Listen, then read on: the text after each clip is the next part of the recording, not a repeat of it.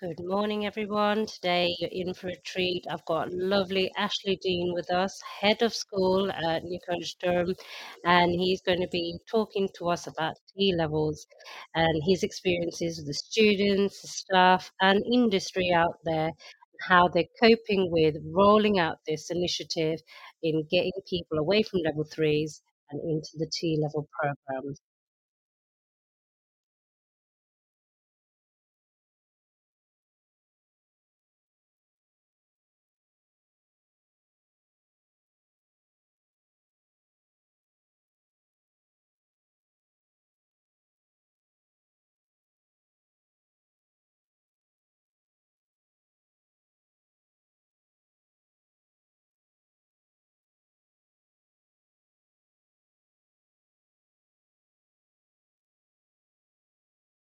Morning, everyone. Thank you for joining us on a lovely Tuesday morning and on the breakfast show with Sabrina. Today, we've got an excellent guest, Ashley Deane, who's joining us. And we're going to be talking about T levels and is it right now? Lots of debate about this in the recent months and recent years. Quite a new project that's still being piloted in most stages. Some a bit more established courses delivering it. So it'd be interesting to see where it started, where it is now, and where it's going. And our guest today is going to share their expertise on it. So would you just introduce yourself, please, Ashley? Yeah, morning, Sabrina. So my name's Ashley Deane. I'm a head of school and I work for New College Durham. Excellent. So, first of all, Ashley, would you just tell us more about what is a T level? Okay, it's a really good question. And so a T level is a technical route, and effectively it is supposed to align with A levels. It's supposed to give the same outcomes as A levels, but it's for people that want to potentially go on more of a vocational pathway. It's supposed to be aligned for students who want to get into sectors which are more technical, so engineering being a good example, and it aligns with sector skills gaps. And what it's supposed to do is also allow that student to obtain a work placement, which then evidences the work and the sort of knowledge, skills and behaviours they need for that sector, allows them to do a work project with that employer, and ultimately allows them to progress into that sector rather than going through an A-level route, which might not necessarily give them the knowledge, skills and behaviours they need for that sector. So the T levels, who are they aimed at, and where can you do a T level? You can do a T level in any establishment that is signed up to do a T level. So most FE colleges are now doing T levels. They are in a number of different subjects, and it's aimed at 16 to 19-year-olds who have left school and in most cases come out with very high GCSEs, but don't necessarily want to do A levels and want to progress onto more of a technical route. So what if you don't get the very high level GCSEs? What are your options? You can't do an A level, you can't quite do a T level. Where does that leave you if you're 16 to 19? It's a good question. At the moment, qualifications are going through reforms, of course, but at the moment we can do transitioning programs. Now we do run level ones, level twos to upstep the students so that we can progressively, I suppose, enable them to develop the knowledge, skills and behaviours and hopefully the English and maths to be able to get to a T level. However, being completely honest, the entry criteria for the T level is so difficult because of the criteria. We're talking about students needing fives and sixes really in English, maths and science. Now, when we look at the fact that 35% of students getting to 16 do not have those grades, it means that for us to put them on a transition year to get to a T level, we need to make sure we get them to at least a 4 in English, maths and science, as well as developing the knowledge, skills and behaviours in that subject. That's a really tall order. And I think that's one of the biggest barriers to T levels at the moment is the entry criteria. In FE and certainly in the areas of construction, health, you're looking at students that don't come in with 4s and 5s. That's not the profile of the student. The student comes in, usually in a lot of cases, quite disengaged with education. They come in with 1s, 2s. They come in with quite poor maths and English. And what's always been one of the strengths of those departments is the ability to gradually upstep them, gradually develop them, and get them into an apprenticeship. get them into a job, and in my opinion, mobilise them. With the T-level having such high entry criteria, it's nigh on impossible to get them into that T-level with those starting points, which means that areas like construction, automotive, plumbing are going to really struggle to get T-level students. So entry criteria is probably one of the biggest challenges to the T-level at the moment. I mean, is that because it has to keep or maintain that parity with the A levels? We can't really move as much or be as flexible with the entry criteria as, say, a level 3 BTEC. Absolutely. With a T-level, because the specifications are vast and they cover lots of topic areas, but they're also very, very deep in the expectations of the student's understanding. So an example might be an automotive student comes into us. Now, traditionally, they come in as a 16-year-old and they want to be an automotive technician. All of the automotive qualifications solely align with automotive specifications, and they're all about cars and they're quite practically based. The T-level, the first year, all of the core competencies lie within engineering. They align with mathematics, calculus, they align with physics. Now, your profile of a student wanting to do motor vehicle comes in normally with 2s and 3s in English and maths. Some come in with 4s, but they are rare. So now we're trying to get them through core competency modules of, calculus, of predictability, of mathematics, of physics. So And being A-level honest, mathematics required to a student who hasn't really passed, say, their GCSEs. exactly. Right. So where does that leave, say, the organisation in terms of fulfilling the requirements in getting students enrolled, and where does that leave, local areas with their demographics that aren't able to access this provision? It's a really good question. It makes our jobs extremely difficult. What it means is we have to make sure our curriculum is coherent, and we have to try and make sure we have signposted clear progression and pathways for every student that we might see at colleges. Wow, So when we okay. know that our demographic is going to be largely people without GCSEs in certain areas, we need to be looking at, okay, we're running qualifications to train them for apprenticeships, to get them into apprenticeships. So then we can evidence positive progression for them. If they come in with those grades as we've established and we don't have a clear plan for them, and we say, yes, T-levels is the right option because they've been told that at school, and that's not any disrespect to any school teachers, that's what schools are being told to sort of promote and push, but they don't meet the criteria, they then don't get to the criteria by the end of their sort of transitioning program, they've got nowhere to go. So from the start, we need positive IAG to say to them, this is probably not going to be the right pathway for you. What that means is, as a college, we have to accept that we're not going to meet recruitment targets for T-levels. Right. We are going to struggle to be able to get students onto the T-level courses. And if you look nationally, that is the picture. I think the AOC are quoting that, the uptake of T-levels is vastly under what they predicted it would be, or the government certainly put out that it would be. And I think that is the problem. Colleges don't want to put students on courses that are not right for that student or not right for that student's career progressions.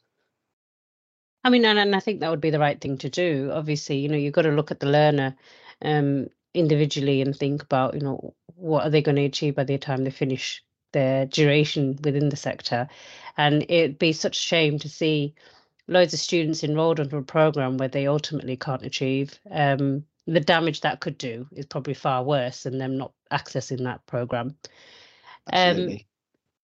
But when say colleges aren't able to hit that recruitment target, what impact is that then having? Is that then going to change the direction of travel with the T-levels? Do you think they'll be able to review and reform it again?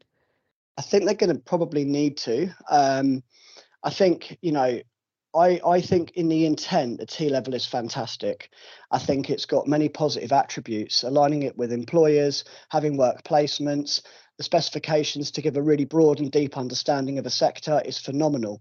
However, because of the entry criteria and the lack of recruitment, colleges aren't offering courses. They're not offering the T-levels because they're saying, I can't do it. 3 students on a T-level isn't right for the student experience, and it isn't right for the college. And I think as well with the T-levels, because the pathways align to like an overarching pathway. So an example, again, if we use automotive, because that was a good example before, that is underneath the engineering, maintenance and repair pathway. So if I was to take on students recruitment basis, I might have, say I've got 12 people that want to do that pathway. They actually want to do the engineering concepts. They see themselves as going into university and doing engineering at university. And that might be in multiple different disciplines. If we take those 12 learners and say, okay, you're going to do your core competencies, you'll be in one group. That one group is financially viable for the college and it's viable for the student experience. But the problem is in their second year, they choose their occupational specialty. Now, 3 of them choose motor vehicle. What do we do with those 3 students? Do we run a 1-year T-level in an occupational specialty for those 3 students? Or have we blocked them off? Can we do anything with them? Now, as a college that I work for, we would offer them that journey. But a lot of colleges aren't. A lot of colleges are saying there's no way we can do that. The amount of hours we need to give these students to get them through the T-level, to have 3 students in the classroom is just not viable. I can't imagine it'd be very good in terms of engagement and, you know, exactly. one student be off sick and that's it. You've lost a third of your cohort. In terms of, sorry, go on. I was just going to say, and if you look at retention across the 2-year programs, they're always quite poor. And I think T-levels at the moment are nationally 66%. So it shows that people are dropping off in programs. And not only are we lacking recruitment initially, we're also losing them through that 2-year program. And what are we losing them to when you're talking about losing, say, you know, a third there? A third of the students, I think a lot of them are falling off the program because it's not what they expected. I think the feedback we've seen from students certainly has been it's far more intense, and the guided learning hours don't reflect how many hours they actually need to put in terms of independent study, researching, on the job, all of the other things. I think cumulatively it's a lot more than indicated by the specification, not including the amount of effort and energy takes a toll, I think, on a generation that post-COVID are not as adapt to, you know, that resilience and the, you know, emotional processing of all of the variety and deeper understanding and knowledges. Is that something you've seen in your areas? 100%. I think you're totally right. I think the expectations of a T-level on a 16-year-old coming out of school, as you've said, post-COVID, in a cost of living crisis, where they are being motivated in many ways by their parents who are saying to them, get something that's going to be able to give you a job, that's going to get you money as quick as possible in a lot of cases. And then they don't have the resilience. They have been, you know, unfortunately hindered by what's happened to them in the previous years. They don't have the softer skills they need to understand what they're doing now will benefit them in the future. And I think that's causing a problem for them. I think they're getting sort of halfway in and thinking, this is far too much to commit for something that I don't see a tangible sort of outcome. I don't think they understand what the T-level can do for them in the future. And there's a lot we can do with that. I think as colleges, we're trying very, very hard to make sure the message is getting out there. I believe schools are doing very good things in regarding to IAG around T-levels. But I still think there's a mismatch in what schools and what probably we think the T-level is going to be able to do for the student and what the student expectations are of that T-level. And so they're getting sort of halfway through their first year or certainly getting even to the end of their first year and saying, this is too much. And I think in areas where you can obtain, you know, jobs, low skilled labour has always been a threat to education. Yeah. But when you're getting sort of 1 year into a programme that you're having second thoughts on, you're getting offered some sort of work where you're going to get some cash quite quickly, you're able to provide that for your family, that seems like the better option. And we lose a lot of students in it to low skilled labour, you know, your Amazons, people like that, who are offering sort of quite a lot of money for a 17, 18-year-old to come and work on a production line. It's attractive to them. So in terms of the, you know, you were talking about the IAG and then the tangible outcomes, will that improve as they start seeing the impact of a T-level student? So when they see the success rates of T-levels going into universities, going into high paid jobs, because at the moment it's in its infancy, we don't really know, you know, what the T-level will bring to these learners that have accessed it. Do you think with more time and more recognition that will improve? Or do you think the low skill sectors will still be taking the students? No, I think that, you know, low skill sectors is always going to be a threat, but I believe you're right. I believe the more data that comes out, the more employers recognise T levels as a qualification. Because let's be honest, a lot of employers don't know what T levels are at the moment. And if a student comes to them and says, "I've got a BTEC level 3 in you know, whatever that might be," an employer knows that, it knows the currency of that. Whereas a T level, I think a lot of employers are struggling to understand that. So the more that employers become au fait with it, the more sort of reputation precedes it, the more the data comes out, it will support that. And then we'll be able to evidence a lot more progression into that. Now, I'm really proud of the college I work for, and I know that the T levels have been really positive in the college. So there's a lot of areas where we've evidenced 100% progression from the T level into the sector. And for me, that's what a T level should be about. So more things like that are happening create the marketing content which allow potential students to say, hey, guess what, if I go and do that healthcare T level, 100% of the students got placements, and then they actually ended up in the sector at the end of it. So seeing something like that will be incredibly powerful. But I do think you're right, because of the infancy of the T levels, we are struggling to use that information in a meaningful way for students to be able to engage with it. You mentioned there as well earlier on about having 3 students in a classroom to deliver, you know, something more specialist.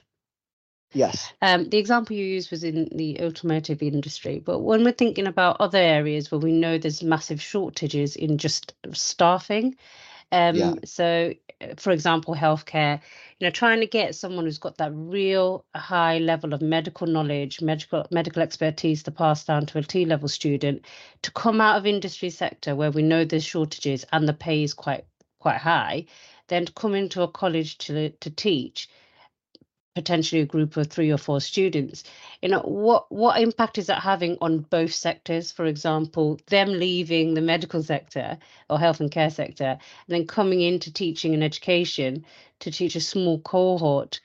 I can't imagine recruitment being easy, and I can't imagine retention No. of the staff member being easy. So how's our colleges or, you know, networks that you've been dealing with coping with that? They're not in a lot of ways. It's a really good question. I think staffing is the other element of T levels, which is a real challenge, because staffing in general across FE or post 16 education is going through a real sort of difficult time at the moment. And for a number of reasons, as you've mentioned, industry are paying a lot more. And I'll be honest, education's not as attractive as it used to be for people. I think the idea of a pension and holidays was really attractive, but now it's a lot more admin than it ever used to be. The holidays get crunched a lot more by marking, assessment, planning, preparation, meetings, all of the sort of systems and processes that change yearly that we have to get au fait with. And so people in industry are saying, actually, we don't want to go over there. And then, the second thing is, if they do come over to education, we're now creating skills gaps or certainly job role gaps within those sectors they're coming from. And it's very hard to plug that back.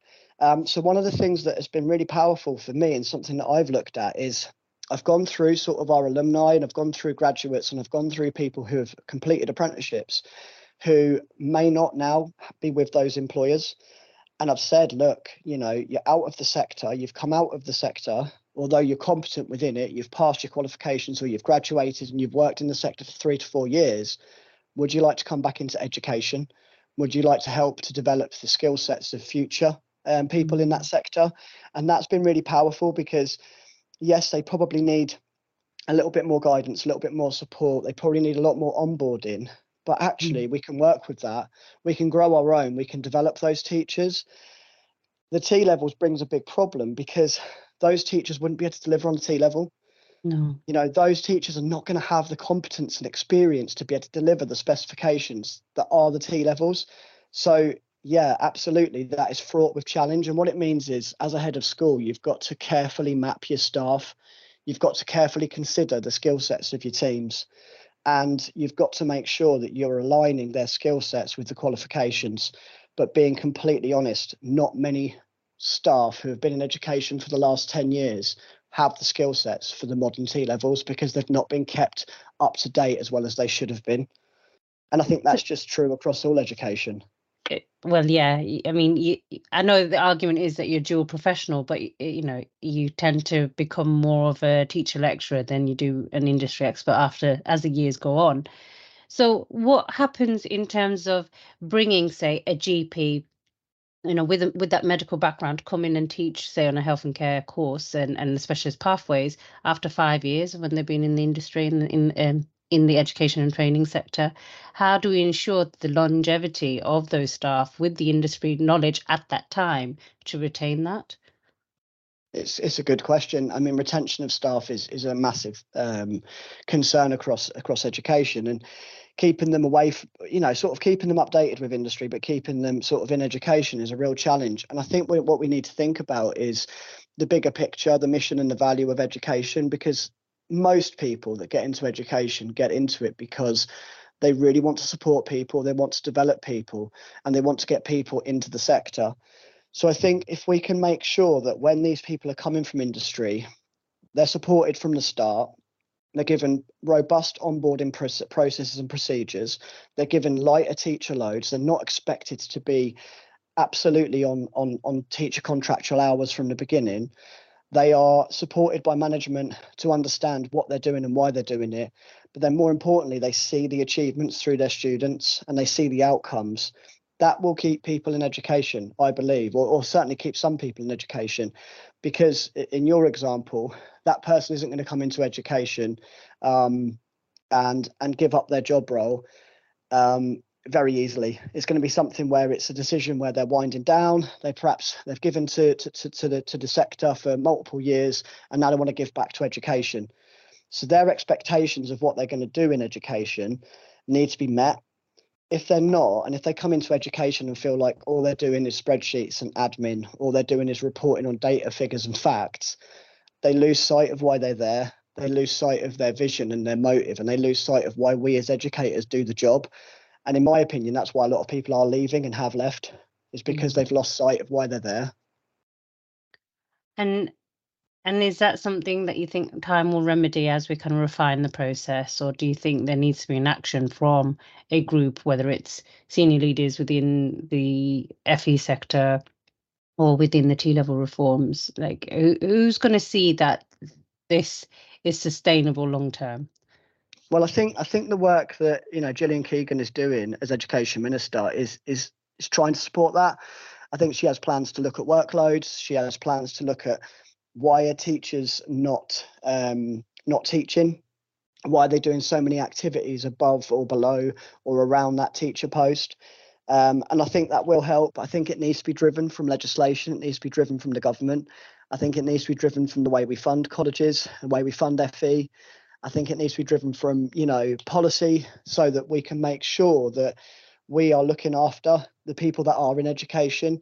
There's been too many years where post-16 education's kind of been forgotten about, and a lot of things have been updated and changed, but they've not really then been looked at within post-16 education, or a lot of reforms have happened which haven't necessarily supported the job roles within post-16 education.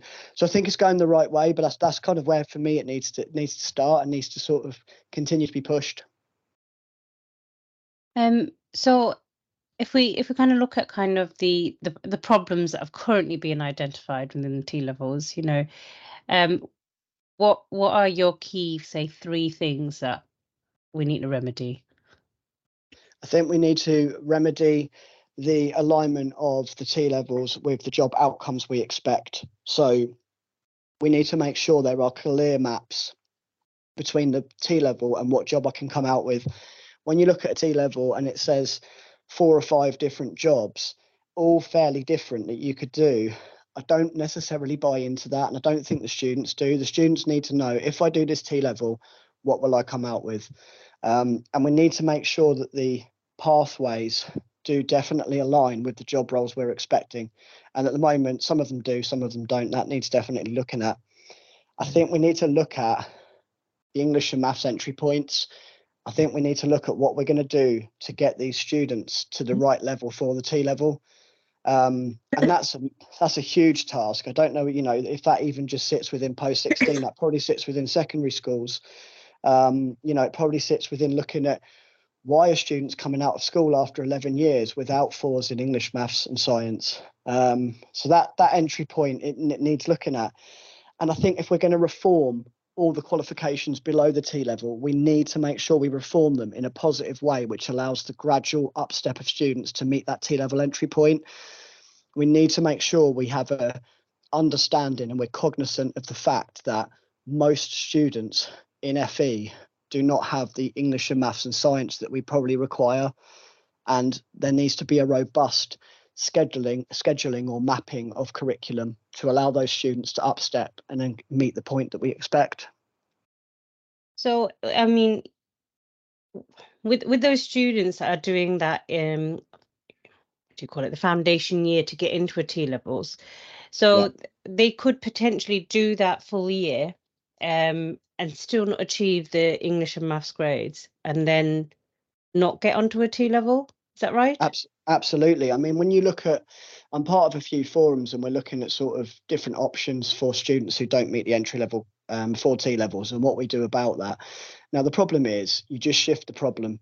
When you look at high level achievement across FE, it's not 80, 90%, it's more like 20, 30% in most colleges.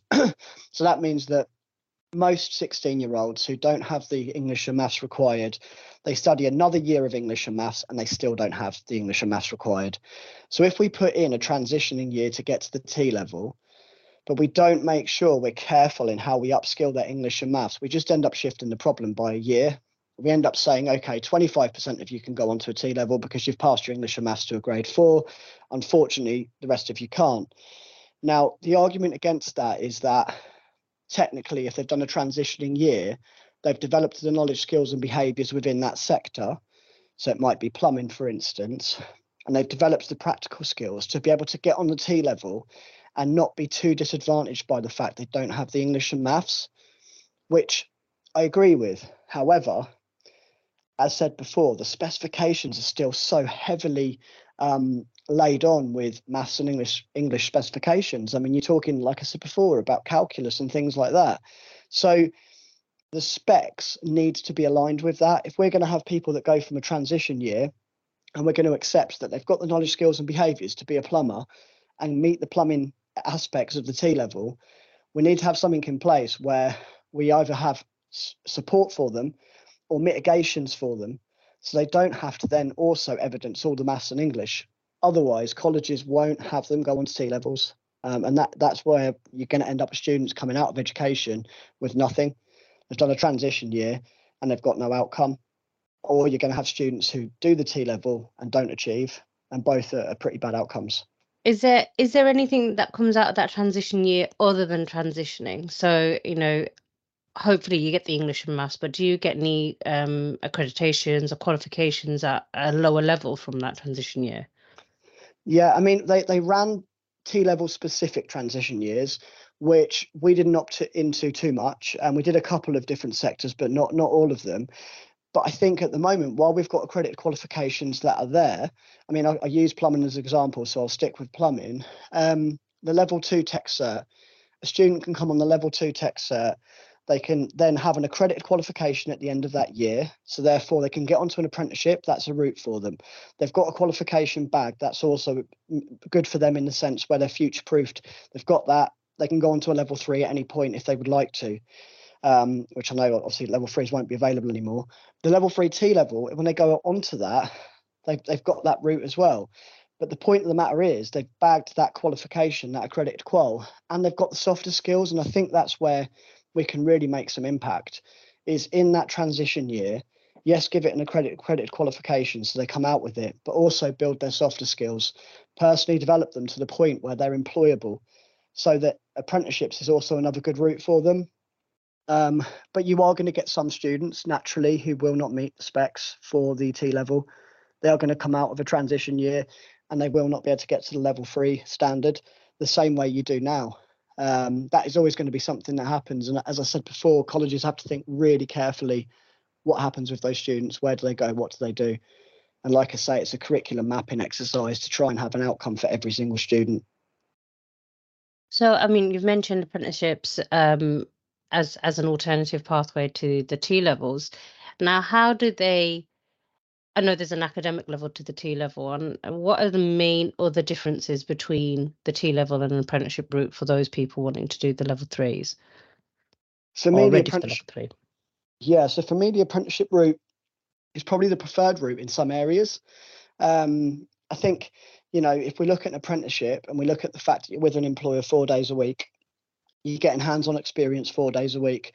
You're in an area where traditionally it isn't needed to have high levels of English and maths, but it is to have high levels of competence towards a skill. It might be sawing wood, it might be, laying bricks.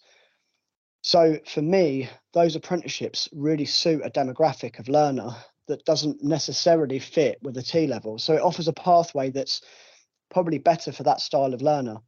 And in my opinion, apprenticeships in many areas is the gold standard, because once they've gained competence, once they've passed their EPA, they go into that sector as a competent member of that sector. And in most cases through apprenticeships, if they get to the end, and I know retention is a huge factor with apprenticeships as well, but if they get to the end and they get through their EPA, over 90% of cases, they're going into that sector as a competent member of that sector, and they're sort of they're meeting that skills need. With a T level, and I know I said earlier that there's some really good stories of people getting into the sector. There's also a lot of people that aren't, and they're not going into HE. They're not seeing themselves as wanting to do a degree in engineering, and they're not getting an engineering job at the end of it. So Why is that? because Why do you think that is? I think, and this is obviously only my personal point of view, I think the sectors are unwilling to accept people aren't going to come in at a starting point and be fully competent. I think people expect in some sectors, I'm not saying all, but some employers we speak to, they expect someone to do a T level and come out as a finished product, come out and be productive, come out and start assimilating into a business or an organization and be able to be autonomous. And that is an expectation that is so far beyond reality. And what we're saying to employers is we're trying to get some healthy discussion around, if you've got a T level student who graduates from a T level, they've spent 45 days on a placement, they are not competent. I wouldn't put them on a motor vehicle ramp servicing and repairing vehicles on their own. I would certainly do some onboarding. I would certainly do some training with them. I would do a skills analysis, a training needs analysis, and say, this is what they need and this is why they need it. And this is when I expect them to be competent by. It might be a year, it might be 2, but that's not happening. So the students don't get off the jobs because in the employer's eyes, they don't meet their entry criteria of what they deem as a competent employee. And I think that's just unfair. And so much work needs to be done between employers and colleges to repair that. Do you think that the apprenticeships or apprentices, when they finish, are more in line with employer expectations? 100%. Yeah. Because, that employer has spent 2-3 years with that apprentice. They're aligned with the goals and the values of that business. They understand the typical day of work that business might have. And they obviously have that grounding and that backing with that employer, and that employer is invested in them. So they've got almost like a responsibility is a strong word, but they've almost got an invested interest. So in terms of the T levels and the apprentices, you said that there were differences in the amount of hours there are on the job or in placement. How easy is it to find placements when you're competing against apprentices? So if I was an employer and had a choice between offering 4 days a week to a student or offering 45 days in a year to a student, why would I offer it to a T level student? I think it's a good question, and I think it depends on what that employer wants, because not every employer wants an apprentice. Some employers don't have the capabilities to have an apprentice. They can't meet the requirements. They might not necessarily be able to meet all of the specifications within the standard. So actually having someone where they can still support the sector and the growth of the sector, having someone as a work placement seems like a logical step. And we work with a lot of employers who say, actually, they feel like they're giving back to their sector by allowing work experience students to come in. So that kind of takes precedence over the apprenticeship. But in my opinion, it's just down to personal choice and employer capabilities. I don't think there's a necessary benefit or challenge with either. I think it's just dependent on what that employer wants. Apprenticeships obviously offer the benefit of the fact that they are training their own, but then obviously they're paying that apprentice, and they're going through that apprenticeship, and it's a big program, 2-year program, whereas the work placement's sort of less responsibility in a sense, 45 days. Placement is a lot easier to sort of evidence, and productivity wise, you're not taking so much out of your business. I think when you're investing in an apprentice, you are really doing it for the long haul. Yeah. In terms of the T-level incentives that you offer industries through the Industry Placement Fund, there was obviously a massive clawback on that last year, where 6.75 billion was clawed back by the DfE. Now, if there's support there for employers, and if there's opportunities for employers to be helping out in the T-level sector, why is that money going back to the DfE? What's going on there? Because when I speak to colleges and I speak to students, one of the difficulties they have is securing employers. Especially ones that are specific to the pathways. But there seems to be a lot of money there that's being handed out but not being used. It's a really good question, and I think in the ideal world, that is the ideal plan. You would fund employers to sort of participate and to collaborate with colleges to allow meaningful placements to happen. But the truth of the matter is, you might have something in the region of 6 to 8 colleges within a 60-mile radius, all competing with 4 or 5 big organisations in a certain sector to get work placements. And each college has 15 to 20 T-level students. That's a hell of a lot of placements and a hell of a lot of responsibility you're putting on employers who are already quite saturated from the number of employer voice activity events they have with colleges, the boards they sit on, and there is obviously a lot of social accountability, and there's a lot of the social accountability in contracts now that's written in for certain sectors, which is encouraging employers to engage. But the truth of the matter is, work placements have always been tremendously difficult to get. And I think the problem of it is there's just not enough. I think there's not enough understanding about what the employer has to do through that work placement. But I think also it's too much of a productivity loss. I think when you think about an employer who's sitting there saying, right, I've got a production line, or I've got a workshop, or I've got a site, or I've got somewhere, remote, or somewhere I'm working, and I'm going to bring someone in for work placement. They're going to need an induction. They're going to need all of the health and safety requirements. They're going to need a lot of training and a lot of mentorship. Now, in the best cases, employers see that as positive and say, yes, we're having an impact on the sector and we're growing our own and we're helping the pipeline. But most people, especially SMEs, just don't have the facilities or the capabilities or the time to be able to invest that into those students. And that's another big barrier for T-levels for me, is if we all start running T-levels, every college, everywhere, I don't think we've got the employer engagement to be able to facilitate the amount of work placements needed.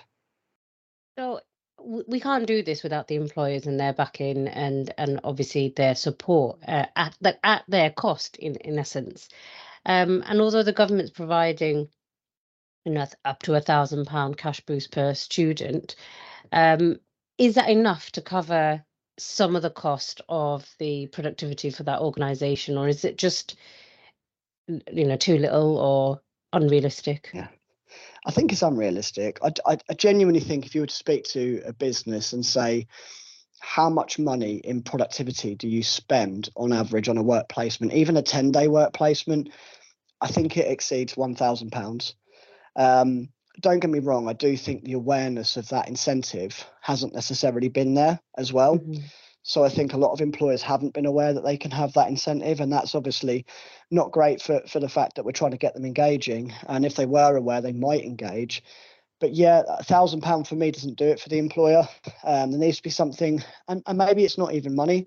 I don't know what, whether it's training or whether it's something where they can get something in regards to contracts. And I spoke about it earlier, social accountability, and when they're sort of going for tenders and things like that, there's something in there where they can say, we're working with a college, we've taken on X amount of placements, and that gives them almost extra points on their bids.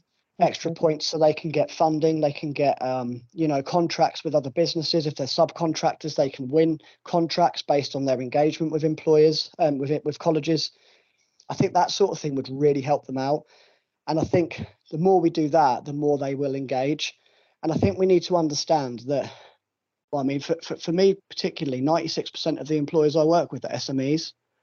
So what are we doing with SMEs? Can we backfill? I know that's probably very difficult, but can we do some kind of sharing of responsibility? Can we do something where we can help that SME to take on a work placement? And as well, the other big barrier as well is the health and safety aspect of it, because every single employer has to get vetted.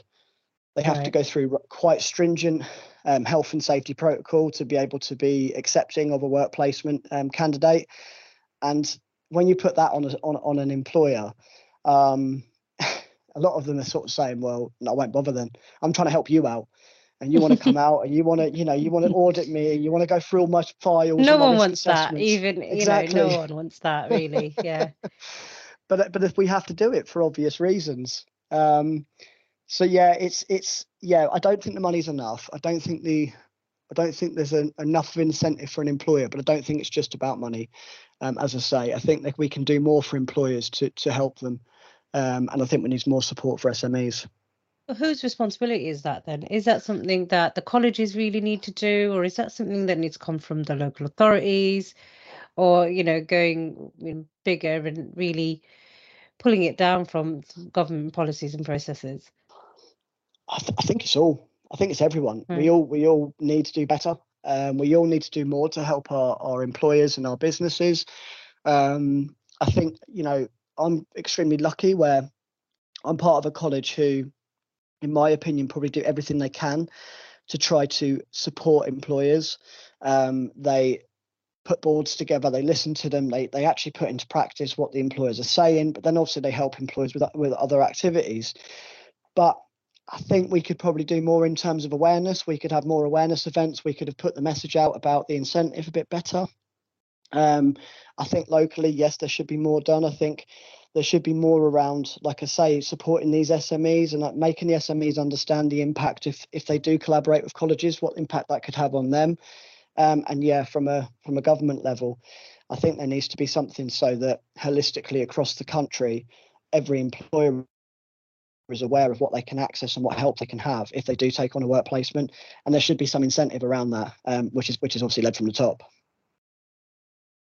Well, fingers crossed, obviously, everything keeps on gaining momentum and improving after we review and review again. I know that obviously there's a lot of debate recently about the impact of the Advanced British Standard and how that will impact the T levels. So we've talked a little bit about, how it started and where it currently is. What will happen, do you think, in days to come, if the Advanced British Standard is implemented and rolled out? I think it's uncertainty, isn't it? And that uncertainty creates a reluctance to participate. And that's what we see across everywhere. When the government make a big decision, they're going to reform something, they're going to go ahead with something, they're going to change legislation to make something happen. And then for whatever reason, they take a step back, or they say it's not forever, we might change it in 10 years. I think they're talking about 10 years to bring out this, Advanced British Standard. What that means is that uncertainty spreads everywhere. It spreads across to all students, parents, and colleges. Now, we're going to have to run the T levels. We've got no choice. Level 3 reform, level 3 qualifications are going, the BTECs are gone. We need to run them. But that uncertainty across the colleges means that, being honest, they're probably not going to give them the best possible shot they can. They're probably not going to invest in them in the way they can. Parents aren't going to believe in them the way they should to be able to inspire their sons, daughters, to go into education.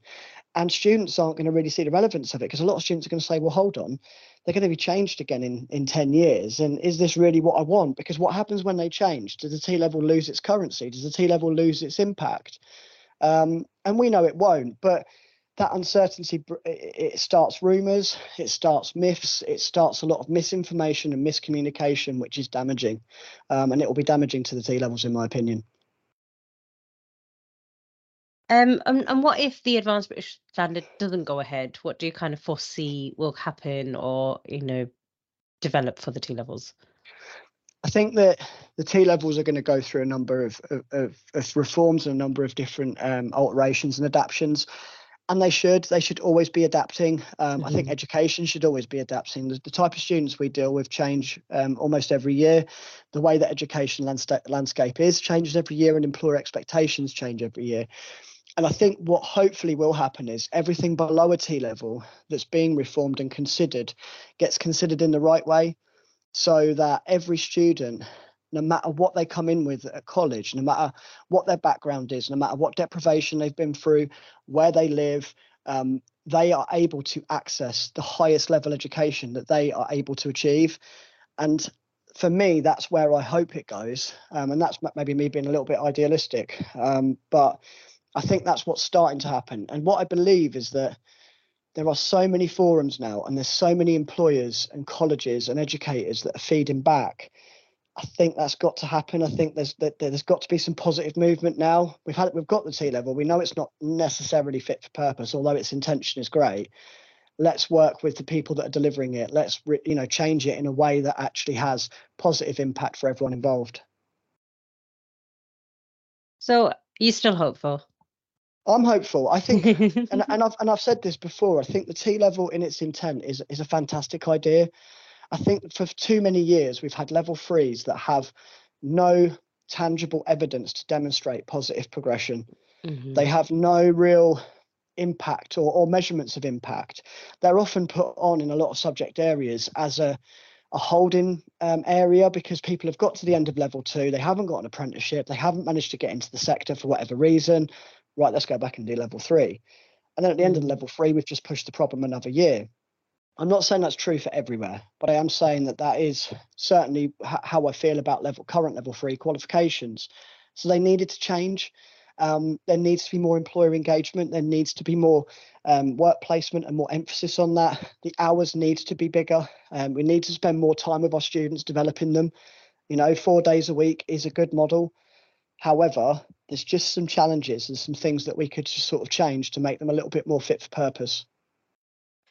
Do you ever worry that moving forward, if we continue in the current trajectory, only certain colleges in certain areas are truly going to excel at these, level three and higher skilled workforce? So, for example, if we're looking at digital courses and doing a digital T level, the kind of expertise and the placement and everything wouldn't be available to rural areas, and as a result, the outcomes for digital T levels was poorer than most of the other providers.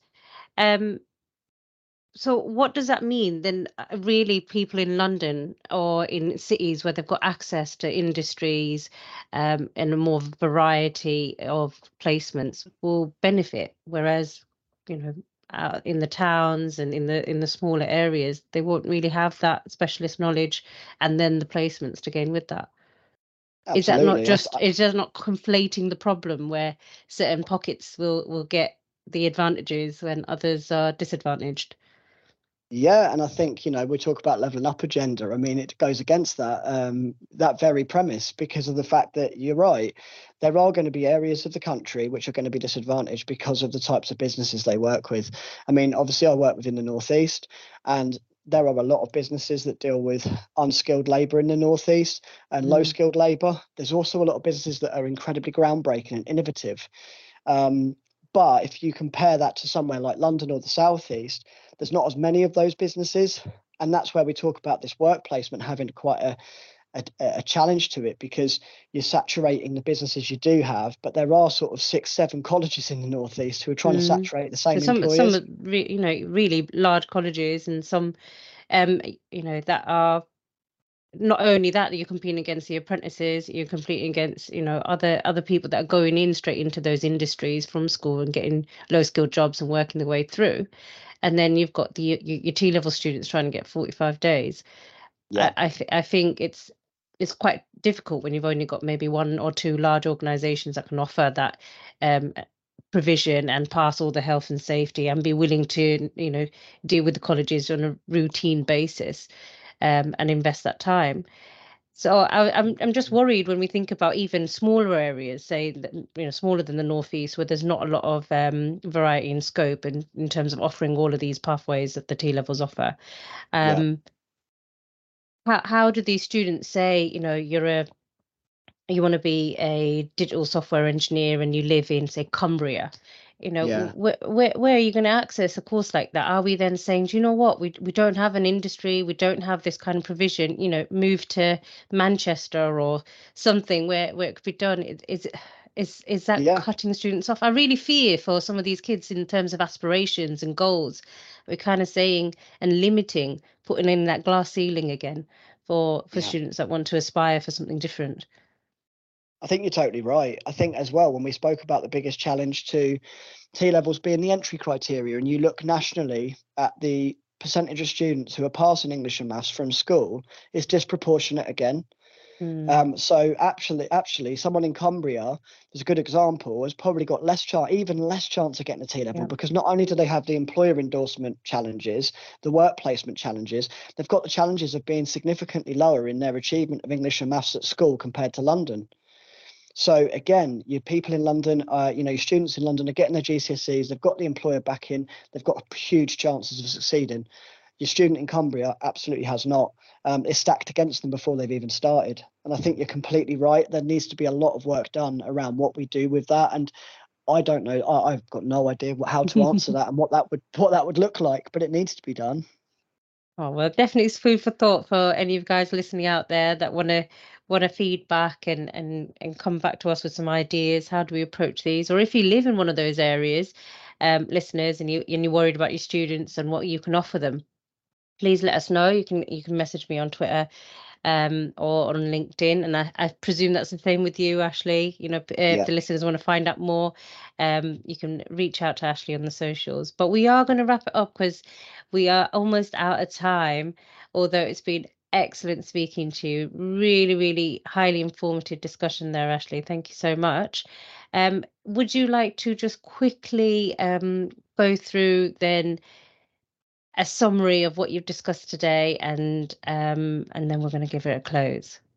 No problem at all. Thanks for having me on. It's been an absolute pleasure. So I've discussed T levels. I've discussed the challenges that are currently there with T levels. I've discussed the different sectors that you can do a T level within, and I've discussed the challenges of each sector and how that can sometimes be difficult for students to obtain placements and how that can be difficult to evidence progression into those sectors. We've also spoke about the alternatives to T levels and the future of T levels. And it's been a brilliant hour today. So I hope everyone will join me next time. But until then, it's a bye from me and a bye from Ashley. Bye. Bye. This show is brought to you in partnership with John Catt Educational, publishing professional development books and resources to support great teaching and learning in schools around the world. Have you checked out their latest releases? Use the code JCTTR2324 for 20% off your order. Don't miss out. Visit johncattbookshop.com to explore their full range of titles and advance your own professional development today. Happy reading. BetUK is empowering the everyday wins, cheeky grins, big conversations, budding aspirations. Our goal? To make EdTech accessible and teaching exceptional. Join the global education community on the 24th to the 26th of January 2024 as we make education better together. Tick it off your Christmas list today. Get your free ticket before the 13th of December deadline. Visit www.uk.betshow.com/visitor-registration. This is Teachers Talk Radio, and this is Teachers Talk Radio News.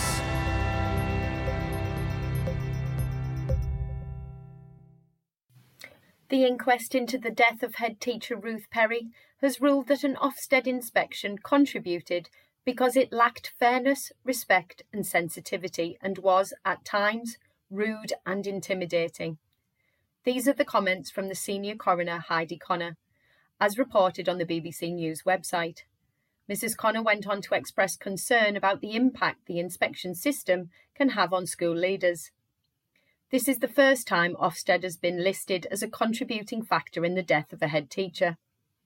The coroner also issued a prevention of future death notice, a report that aims to stop similar situations arising again.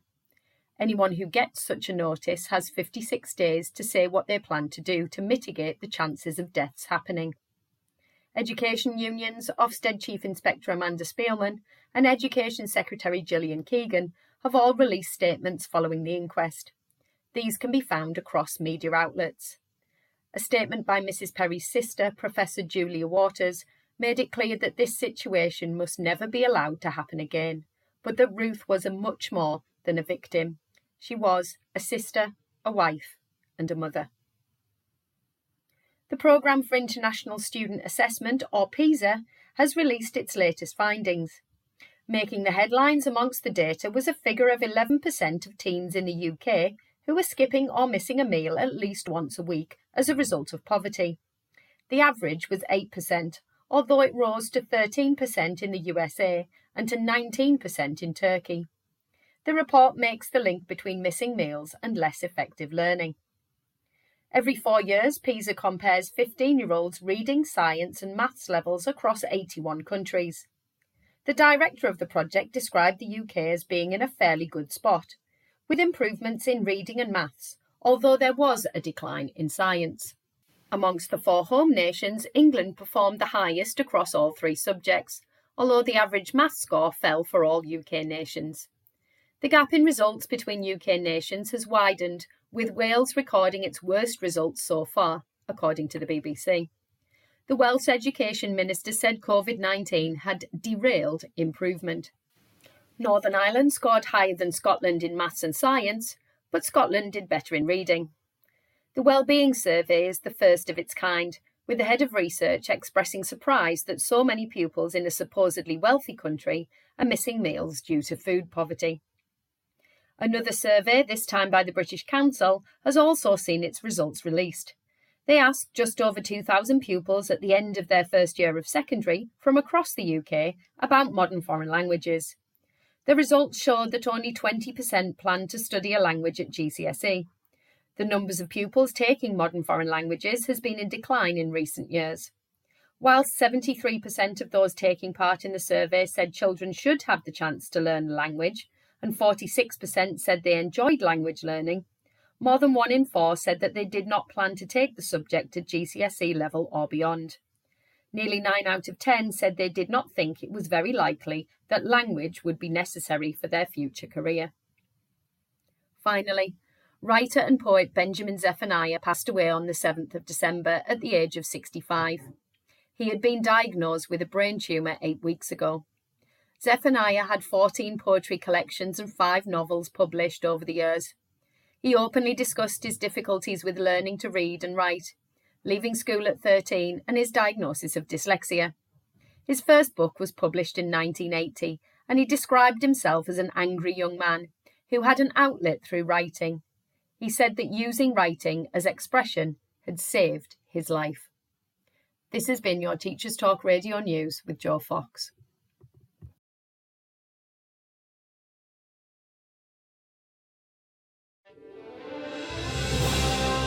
You've been listening to Teachers Talk Radio. Tune in live and listen back at ttradio.org. We look forward to hearing from you next time on Teachers Talk Radio.